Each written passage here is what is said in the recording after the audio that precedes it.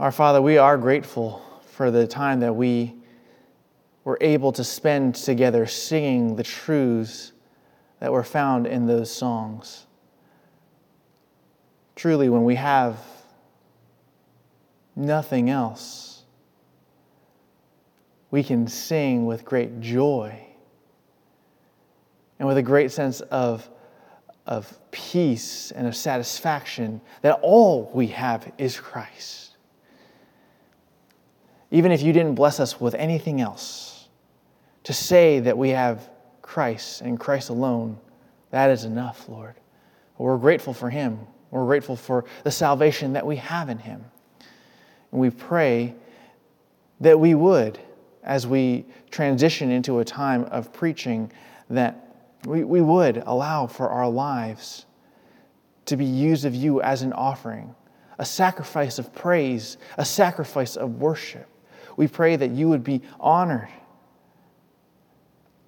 as we worship You through the preaching of Your word. Give us ears to hear and eyes to see. Help us understand the truths that You desire us to not only know, but also live out. So we pray, Father, that You would be honored this morning as we hear Your word and as we respond to it. It's in Your Son's name we pray. Amen. Well, good morning again to all of you. If you've just found our church through YouTube or some other means, we are so grateful that you are joining us for our Sunday morning worship services. We briefly took a detour last month to reflect on the hope that God gives Christians in Himself. But this morning, we will return to our series in the one another's as we study what it looks like to practice the one another's through the power of the Holy Spirit. And we're going to do so through a very familiar passage to all of you, Galatians chapter 5, and we'll be looking at verses 16 to 26. Galatians 5, 16 to 26. So please turn with me in your Bibles to Galatians 5, and we'll read the Word of God. The Apostle Paul writes this, "But I say, walk by the Spirit, and you will not carry out the desire of the flesh. For the flesh sets its desire against the Spirit, and the Spirit against the flesh. For these are in opposition to one another, so that you may not do the things that you please. But if you are led by the Spirit, you are not under the law. Now the deeds of the flesh are evident, which are immorality, impurity, sensuality, idolatry, sorcery, enmities, strife, jealousy, outbursts of anger, disputes, dissensions, factions, envying, drunkenness, carousing, and things like these, of which I forewarn you, just as I have forewarned you, that those who practice such things will not inherit the kingdom of God.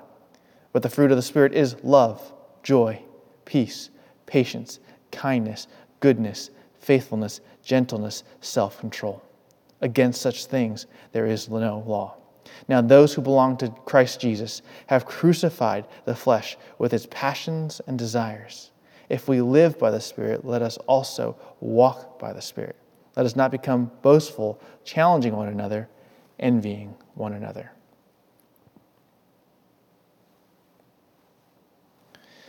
In 2003, a famous hip-hop group released a song called "Where is the Love?" The song notes the problems that the artist observed in the world, and it caused them to turn to God and to ask for guidance because of all the violence that they saw in the world. And as they saw all the violence in the world, they were wondering, as the song is so aptly named, where is the love? Not much has changed since 2003. Some of us can even argue that it is worse now than it was back in 2003. However, whenever the world around us recognizes that we have significant issues with one another, one of the solutions that we almost always circle back to is our need to be unified in love. If love itself is the solution, if love is the thing which unifies people groups from different cultural, social, and economic backgrounds, and there are still problems in the society that we live in, then the conclusion that we should draw is that there must be a problem with our love. After all, if we truly love one another from the heart, if we were truly interested in loving other people more than we love ourselves, then the society that we live in should be harmonious, as we're all willing to let go of personal wrongs, to genuinely have discussion over issues which we have disagreements, and so on and so forth. But we do not live in such a society, nor will we ever live in such a society until Christ returns. Why? Because the problem is in our love. The problem is in the sinful hearts of man. You see, when we try and love people on our own strength, we will always fail. There will be a time when our patience runs out. There will be a point where we will no longer tolerate those who try us with their differences of opinion and unwillingness to conform to what we believe to be right. And what I just described to you certainly describes the political climate that we live in today, but if we are not careful, it could also be something that creeps into the church undetected, something that we bring into our fellowship every time we meet, because it resides in our hearts. And so, we know who we ought to be as a result of our salvation in Jesus Christ. We know what we ought to believe and how we ought to act in light of what we say we believe. However, it is far too easy as a result of our intellectual knowledge to be Christians in name and outward appearance, but fail to be Christians in the heart. We may fail to truly be those who love God the Father, merely taking advantages of what benefits we can of being associated with Christ and being associated with the church, without actually being a genuine follower of Jesus Christ. And so as we go through the one another's, one of the dangers of such a study is allowing for the list of the one another commands to be the standard by which we judge our faithfulness to God. We could end up being like the rich young ruler who told Jesus that he had kept the entire law, only to walk away from him, not able to follow after him because we love something more than we love Jesus himself. And so, as we learn about the one another's, we must also be careful to practice them out of a genuine love for God and others, not out of a desire to justify ourselves. Our passage this morning follows a reminder from Paul that Christians have been saved through God's gracious gift of faith, so that all who believe might be freed from their enslavement to sin. And as a result, Christians are not to use that freedom as an occasion to hurt one another through their exercise of their freedoms. Rather, they were to love one another and serve one another. Nor were they to return to legalistic practices as if that made them any more righteous before God. And so with that in mind, what we are going to observe this morning are four truths which help believers refine our practice of the one another's. And those four truths are, number one, Christians walk by the Spirit. Number two, Christians take sin seriously. Number three, Christians demonstrate the fruit of salvation. And number four, Christians practice faith through the Spirit. The first truth that we're going to look at this morning is Christians walk by the Spirit. Christians walk by the Spirit. Verse 16. But I say, walk by the Spirit, and you will not carry out the desire of the flesh. So in light of Paul's instruction for the Galatians to serve one another through love, or in love, Paul tells them how they might avoid being those who bite and devour one another. In order to avoid being those who destroy ourselves from within, Paul commands that Christians actively walk by the Spirit. And the metaphorical use of the word walk has been used by Paul elsewhere in his letters to describe a person's lifestyle. And so what Paul is saying here is that a Christian's lifestyle, it ought to flow and be guided by, be directed by the Holy Spirit. A believer's lifestyle flows from the Holy Spirit in the sense that it is through the Spirit's power and influence that we choose to obey God. And this is not a work that we do on our own through our own strength, but it is a work that we do through the Holy Spirit. Just as many of our electronic devices need to be plugged into a power source in order to operate, so must we be plugged into the Holy Spirit. So must we draw on the Holy Spirit's power to please God in our lives. And the way that we know how to please God is also given to us by the Holy Spirit, as He is the one who inspired the authors of Scripture to write God's Word. He also is the one who helps us understand the truth that God wants us to know. The Holy Spirit is actively involved in our lives to help us grow in godliness and live in godliness. And that is seen in the promise at the end of verse 16.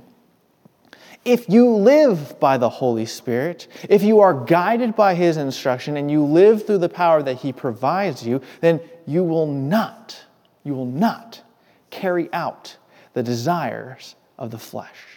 In other words, as long as you are faithful in relying upon the Holy Spirit to love Christ and obey Christ, you will not act in a sinful manner. You will not. However, the opposite is also true. Right? If you fail to live by the Holy Spirit's power, to love Christ and obey Him, you will fail to have victory over your sin. Even if you say that you would like to fight sin in your life, even though you try to fight sin in your life, you will fail if you do not do so through the power of the Holy Spirit. Your efforts to fight sin and grow in godliness will fall short if you're only trying to fight your sin through your own good intentions. The Holy Spirit, on the other hand, will help us. He'll help us to fight the flesh and win. Why is this the case? Well, verses 17 through 18 explain more. It says this: "For the flesh sets its desire against the Spirit, and the Spirit against the flesh. For these are in opposition to one another, so that you may not do the things that you please. But if you are led by the Spirit, you are not under the law." Paul helps us see that the Holy Spirit and our flesh are in direct conflict with one another, direct opposition towards one another. The word flesh, it usually refers to our physical bodies, but it can also include our mind, our emotions, and our will. And some of you have heard me say this before, but God chose to create us as thinking, feeling, and choosing beings. And when we live our lives according to the Spirit's guidance, our thoughts, our emotions, and our will are influenced by righteousness. They're influenced by righteousness because they're influenced by God. On the other hand, when we allow for our heart's desires to be what guides our thoughts, our emotions, and our wills, we will be severely tempted to reject the Spirit's guidance and do what we want rather than what God wants. The Apostle John writes this in 1 John 2:16, "For all that is in the world is the lust of the flesh, the lust of the eyes, and the boastful pride of life." Before any of us heard the gospel and believed in Christ and turned away from our sins, our heart's desires were guided by those three desires: the lust of the eyes, the lust of the flesh, and the boastful pride of life. And for those of us who have genuinely placed our faith in Jesus Christ, these three desires, the lustful desire of flesh, eyes, and the desire to inflate self, have been replaced by a love for God and a love for His people. Right? And when we talk about a love for God, we're talking about a love that desires to please Him, to obey Him, so that we will love other people, so that we will turn away from all of our sins. Christ's death on the cross and His following resurrection won the overall battle against sin. But the complete and full victory is still yet to come when Christ returns to defeat sin once for all. And until that time, the remaining sin in our heart will be at war with the Spirit that is within us also. So that when we want to do what's right, our flesh is going to fight against it. When we want to sin, especially when we know that what we want is against God's will, we're going to feel our conscience warning us, don't do it. Don't do it. You'll notice that Paul does not indicate when this battle between the flesh and the Spirit will be over in this life. And as a result, Paul's command for us to actively live by the Holy Spirit is absolutely critical. We do not let up in our war against sin because our sin is not yet done with us. As Peter reminded his readers in 1 Peter 5:8, our adversary, the devil, prowls around like a roaring lion seeking someone to devour. If Satan and his minions can distract us from following after Christ, if they can lure us away and cause some of us to love sin more than Jesus and cause other people around us to be discouraged from following Christ, they will attempt to do so out of their hatred for God. Therefore, by the grace that God freely gives, strive to put sin to death so that you will not allow your sin to rule over you, to rule over the desires of your heart. As verse 18 reminds us, a Spirit-led life is a Spirit-empowered life. If you are merely trying to obey the commands of Scripture through your own will and strength, you have, in a sense, returned to the law. A return to obedience to the law is the exact thing that Paul writes against in his letters to the Galatians, as they were being tempted by some to believe in a salvation that was achieved by faith in Christ, plus their ability to obey the law. And so Paul wants to help his readers and us by extension to understand that the law was never meant to teach us how to be made righteous through our own obedience. In Romans 7:7-8, Paul explains that the law was given so that we might know what sin is. If it wasn't for the law, we wouldn't know what sin is. We wouldn't understand that we rightfully deserve God's judgment because of our sin. The law helps us understand that we are in trouble and that there is nothing that we can do on our own to get ourselves out of trouble permanently. And that leads us to another function of the law. In Galatians 3:24, Paul describes the law as our tutor that leads us to Christ so that we may be justified by faith. In other words, the laws, many laws and sacrifices, were supposed to help people realize that futility.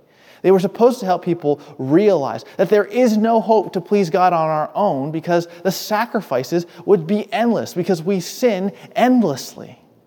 And so what we needed was for God to step in and to provide righteousness once for all if we're going to have a relationship with Him. And He did that. He did that through the death and resurrection of Jesus Christ. Now, we may not try to obtain our righteousness through our ability to obey the law today, but we do tend to evaluate the strength of our relationship with God on our own ability to say no to sin. We rely on how long it's been since the last time we messed up. We rely on our feelings and how close we feel to God. And this is just the natural tendency of our hearts. But brothers and sisters, you are not under the law. Your righteousness, your standing before God, is not determined by how well you are able to keep yourself from sinning, or how long it's been since your last encounter with those big sins. It's dependent on the finished work of Christ on the cross for you and the gracious gift of faith that God gave to you by the Holy Spirit. And so as we study God's Word and truly commit ourselves to trust and obey God, we will follow the Spirit as He leads us into righteous living. And so it's important for us to recognize that though the Spirit is leading us towards Christ-likeness, we also bear a responsibility. We bear personal responsibility for growing in Christ-likeness. And verse 18 shows us that, yes, He leads us. But as we combine verse 18 with verse 16, we understand that we are commanded to walk by the Spirit as well. So we are being led, but we are being commanded also to continue to be led. To continue to follow. So, brothers and sisters, walk in the Spirit. Submit yourself to Him and to the Word of God. Do not give yourself excuses for when you will decide to finally obey God, or act like your inability to obey God is because He's not helping you. He is helping you. He is willing to help you fight sin. We also bear that responsibility, though, for obeying what the Spirit has revealed to us in God's Word. And that leads us to the second truth that helps believers refine our practice of the one another's, and that is that Christians take sin seriously. Christians take sin seriously. Verse 19 through 21. Now the deeds of the flesh are evident, which are immorality, impurity, sensuality, idolatry, sorcery, enmity, strife, jealousy, outbursts of anger, disputes, dissensions, factions, envying, drunkenness, carousing, and things like these, of which I forewarn you, just as I have forewarned you, that those who practice such things will not inherit the kingdom of God. If people were wondering what Paul meant when he was talking about carrying out the desires of the flesh, he highlights some examples of what living out sinful desires might look like in a life. And this is not supposed to be a list that covers all the possible sins that a person could commit, but is a small sample. And he goes on to describe 15 of these sins to the people to help them see what sins characterize those who live by the flesh. And so we're going to quickly look at these descriptions so that we can get an idea of what Paul is saying in these verses. Now, the first sin is the sin of immorality. It refers to all kinds of sexual sins. Impurity or uncleanness refers to a person's immoral standing before God. Just like in the Old Testament, moral uncleanness meant separation from God. Sensuality can also be translated as debauchery. And this sin originally referred to a love of sin or wrongdoing, a great love for sin and wrongdoing, but eventually came to be used to describe an unrestrained appetite for sexual sins. Idolatry in ancient times, of course, referred to the worship of items which were not gods, like the wood and stone statues which were supposed to represent deities. It could also refer to anything that people worshipped or wanted more than they wanted God. Sorcery was not necessarily a reference to magic and witchcraft through the use of magic wands like in Harry Potter, but instead what we have here is the word that we derive our word pharmacy from. The word was originally used as a general reference to medicine, but in this context, it refers to any sort of drug that poisons the body or alters the mind or moods. And the use of such drugs were very common in the practice of witchcraft in that day, which is why the word became associated with sorcery. Enmities are hostilities towards others. These are hateful attitudes towards others that lead to relational breakdowns between people. Strife can also be understood as quarrelsomeness or having a contentious temper. It's the idea of frequently making one's anger or displeasure known. Jealousy is not the positive sense of jealousy, that God has for his people, right? But it's the negative sense. It's anger and hateful resentment caused by wanting what someone else has. Outbursts of anger, it's pretty self-explanatory. These are uncontrolled explosions of rage that occur with little or no reason. The words disputes came to acquire the meaning of self-seeking, self-ambition, and a mercenary spirit, especially in a context where there was an opportunity for rivalry. Dissensions was often used to describe those who caused divisions in the group. And related to dissensions is factions, the idea of a more formally organized group of dissenters. And usually these groups were formed over doctrines, differences in doctrine that people wanted to fight about. Envying was a grudging spirit that despised others for what they had. Drunkenness refers to the abuse of alcohol, excessive indulgence in wine, which was very common in the Roman Empire.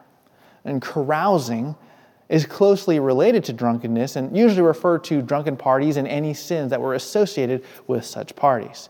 Now, Paul, he ends his list of these sins with the words, and things like these. All right? This is an indication that if Paul wanted to, he probably could continue to describe sins that are associated with carrying out the desires of the flesh.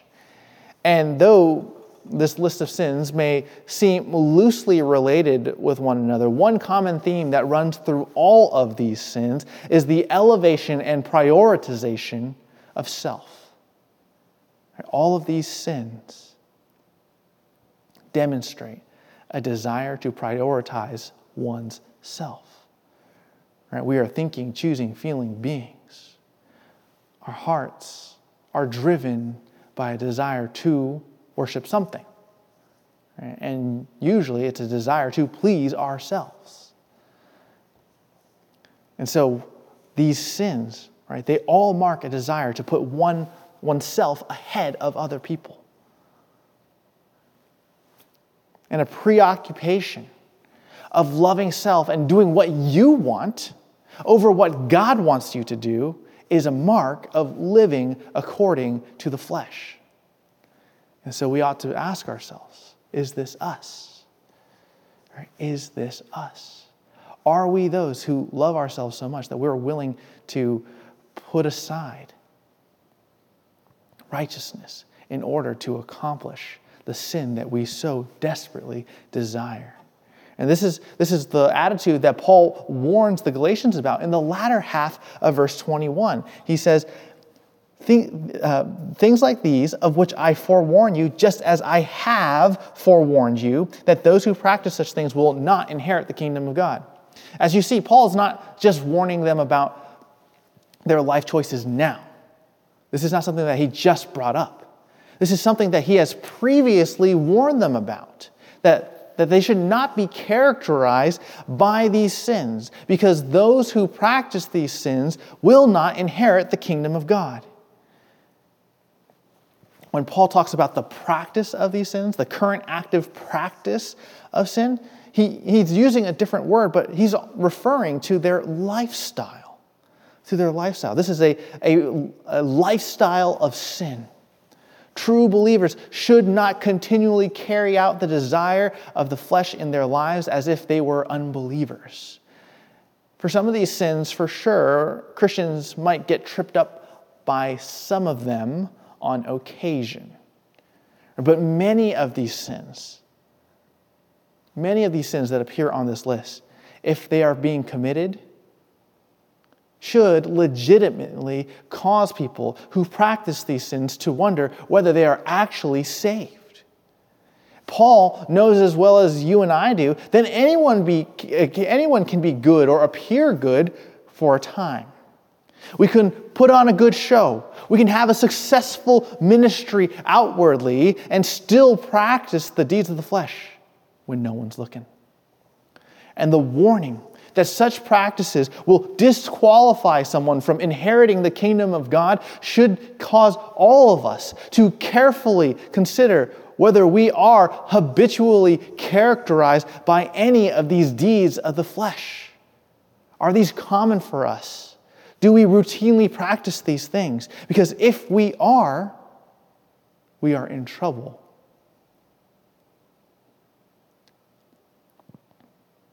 We are in trouble. We are still in our sins. And so what we must ask ourselves is, are we willing, if these sins characterize us, are we willing to repent of these sins, to put them away and to put on righteousness so that we can be assured of our salvation, so that we can inherit the kingdom of God? Do not be too quick to clear yourselves of these deeds of the flesh, or to make excuses for why you might struggle with some of these sins. The consequence of missing out on inheriting the kingdom of God is too great for you just to quickly dismiss these sins. We might make excuses for our sins, thinking that God, He understands what I'm going through. He understands the pressures that I'm experiencing, and He's going to give me some grace. But God is not mocked. Your excuses will not cut it if you willfully choose to sin and act as if your sin is nothing. Your sin is not nothing. It is rebellion against God. It's the very reason why Jesus Christ went to the cross for you. And as a result, that should cause us to desire to take sin seriously.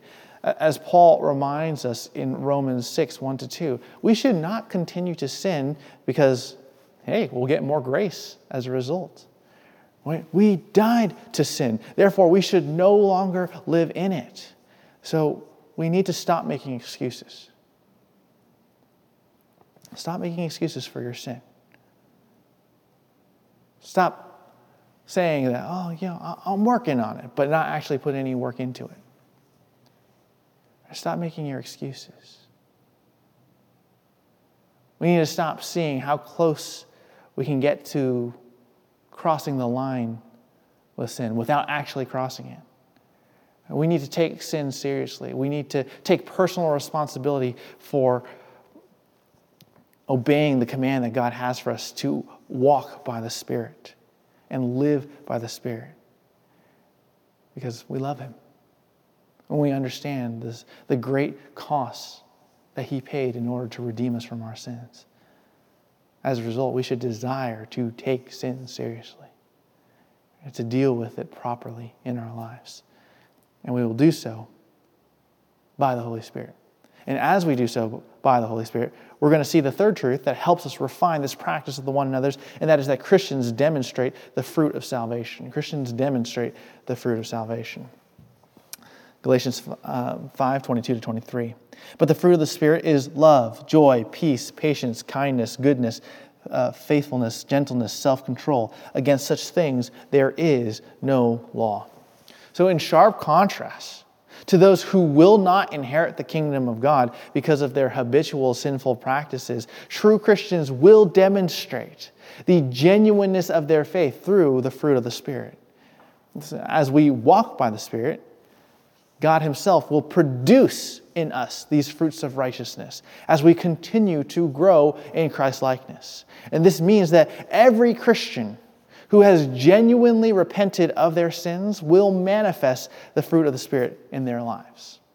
We're all going to manifest the fruit of the Spirit in our lives. Now, it's true that some Christians may manifest fruit at different rates than others. Some people will grow very quickly. Some people will grow a little more slowly. But either way, there should be some visible growth. Now, it's not necessarily our job to be the fruit police, scrutinizing other people's lives to see if they meet our standards and expectations for Christian growth. But there should be evidence of saving faith in every true believer's life. What are those evidences? Well, these are what we call the fruit of the Spirit. And just like with the deeds of the flesh, we're going to quickly describe the fruit of the Spirit. And there's 9 of them. We start with love. Love should characterize every Christian. Okay, love characterizes every Christian. This is not an option. This is not reserved for those who are more capable of showing affection or for those who are people persons. In Ephesians 5, 1-2, Paul tells the Ephesians that they are to be imitators of God.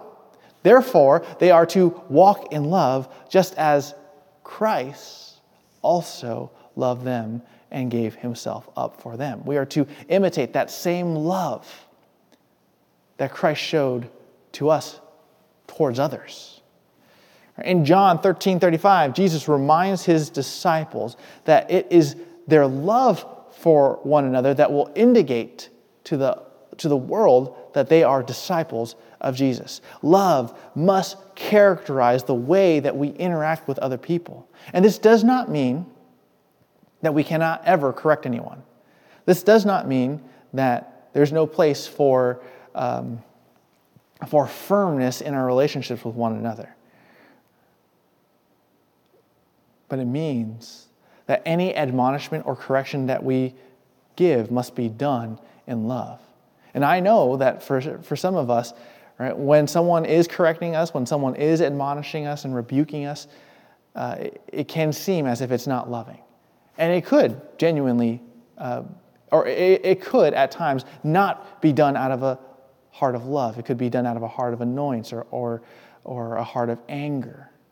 But what we want to recognize is that love needs to characterize all of those things. And even if it's not done in the right way, it doesn't give us an excuse to throw off any correction or rebuke that we might receive. But to recognize that even if it was done in the wrong way, there's still some love that's in there. And that love desires for us to obey God, right? To turn around and to change. Right? So love, it characterizes all interactions within the Christian's life. The next fruit that we see is joy. Joy is not the same thing as happiness. It's similar, but it's not the same thing. Today, we rejoice.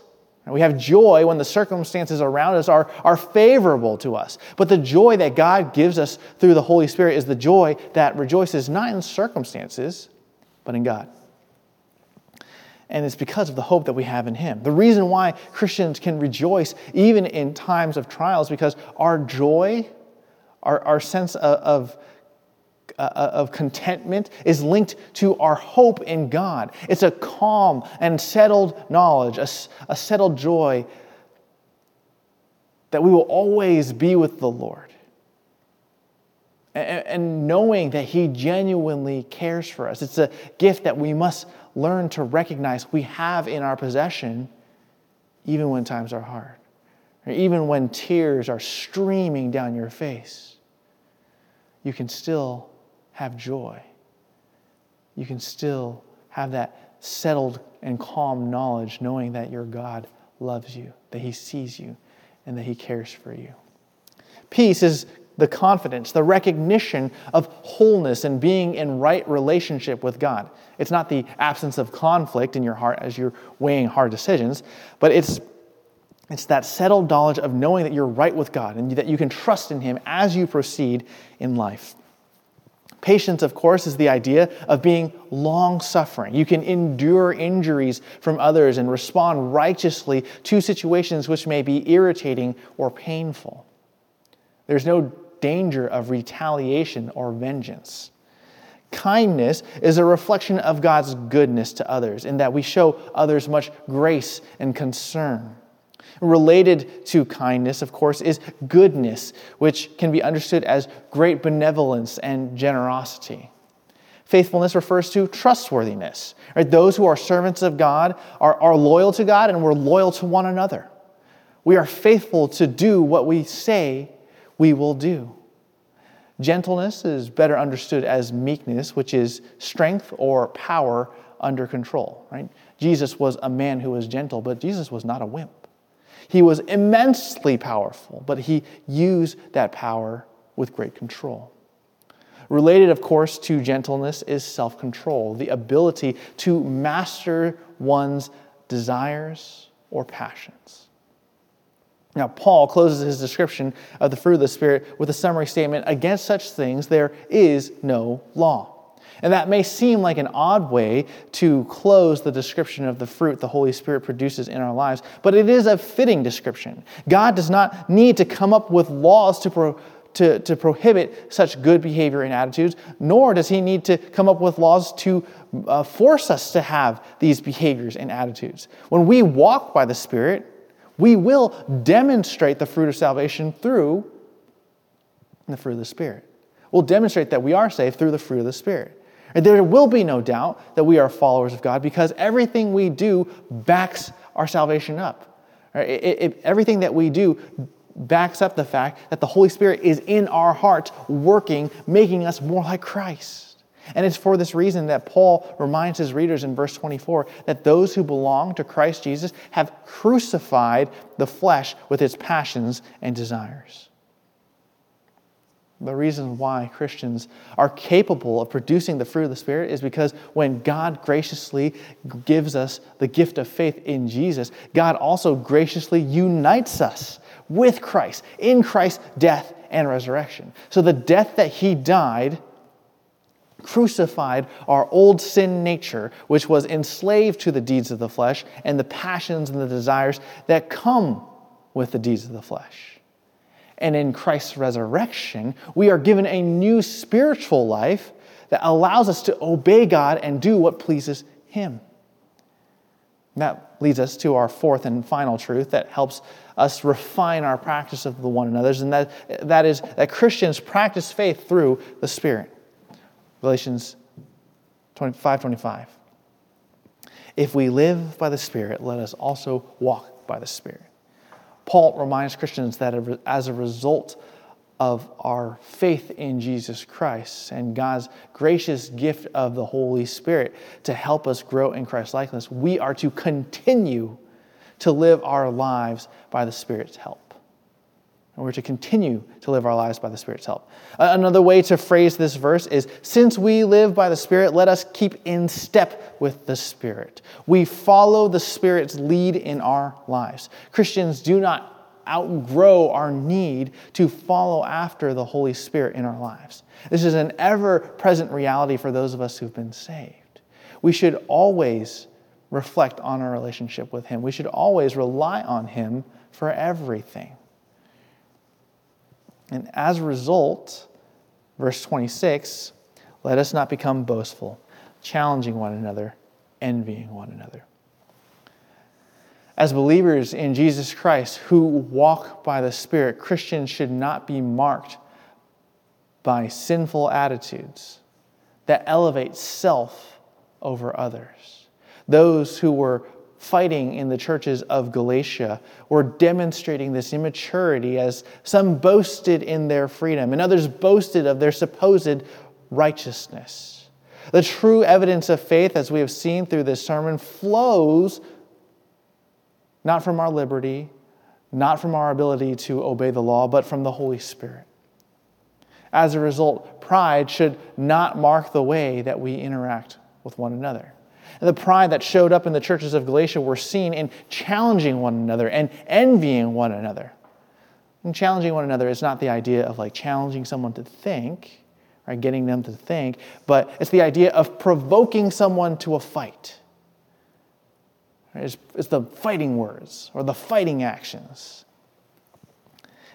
Considering the context, the idea is probably talking about provoking someone to a fight about doctrine or theology, but it could also extend to stirring up any other unnecessary types of conflicts, tension, or fights of all kinds.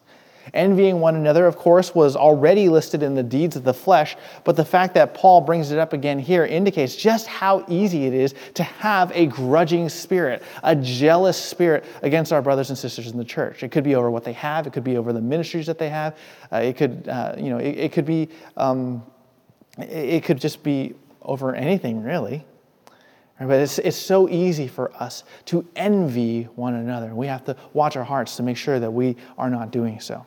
Since we are in the Spirit, pride and its manifestations of self-seeking, self-elevation, and self-righteousness have no place in our lives. We must be vigilant to watch ourselves for these sins and to remove them from our lives as best we can, right, through the Spirit's power. We must not only learn how God wants us to behave in His family, right? We learn it in our Bible studies, we learn it in our fellowship groups, in our Sunday schools, and in our sermons. But we must also be willing to submit to His will and strive by the Spirit's power to do His will. And we're reminded of the fact that Jesus Christ is our Lord, that He deserves obedience, which is why we must be willing to submit ourselves to Him. We must be willing to submit ourselves to Him because He is Lord. He can rightly require this of those He saves. Practicing the one another's is naturally hard work for everyone because it means that we must put others first in our lives. And this is the exact opposite of how our flesh wants to act, because by nature we love ourselves more than we love other people. And as a result, we will have problems in practicing the one another's in a way that honors God consistently in our lives. However, this does not mean that our practice of the one another's is doomed to fail. As we saw this morning, the Holy Spirit Himself is with us, and He empowers us to obey God and to grow in Christ-likeness so that we can fight against the desires of the flesh. And if we're fighting against the desires of the flesh, we can refine, then our practice of the one another's can be refined as we learn to walk by the Spirit, take sin seriously, demonstrate the fruit of salvation, and practice faith through the Holy Spirit. Brothers and sisters, practicing the one another's in a way that pleases God is hard if we try to do so on our own. It sometimes seems downright impossible to practice the one another's because of how much we have to die to self in order to put others ahead of ourselves. But by God's grace and through the Holy Spirit's power, we can learn how to die to self and put our pride aside so that we can genuinely love our fellow Christians. Let us sing in response to the truths that we've just reflected on.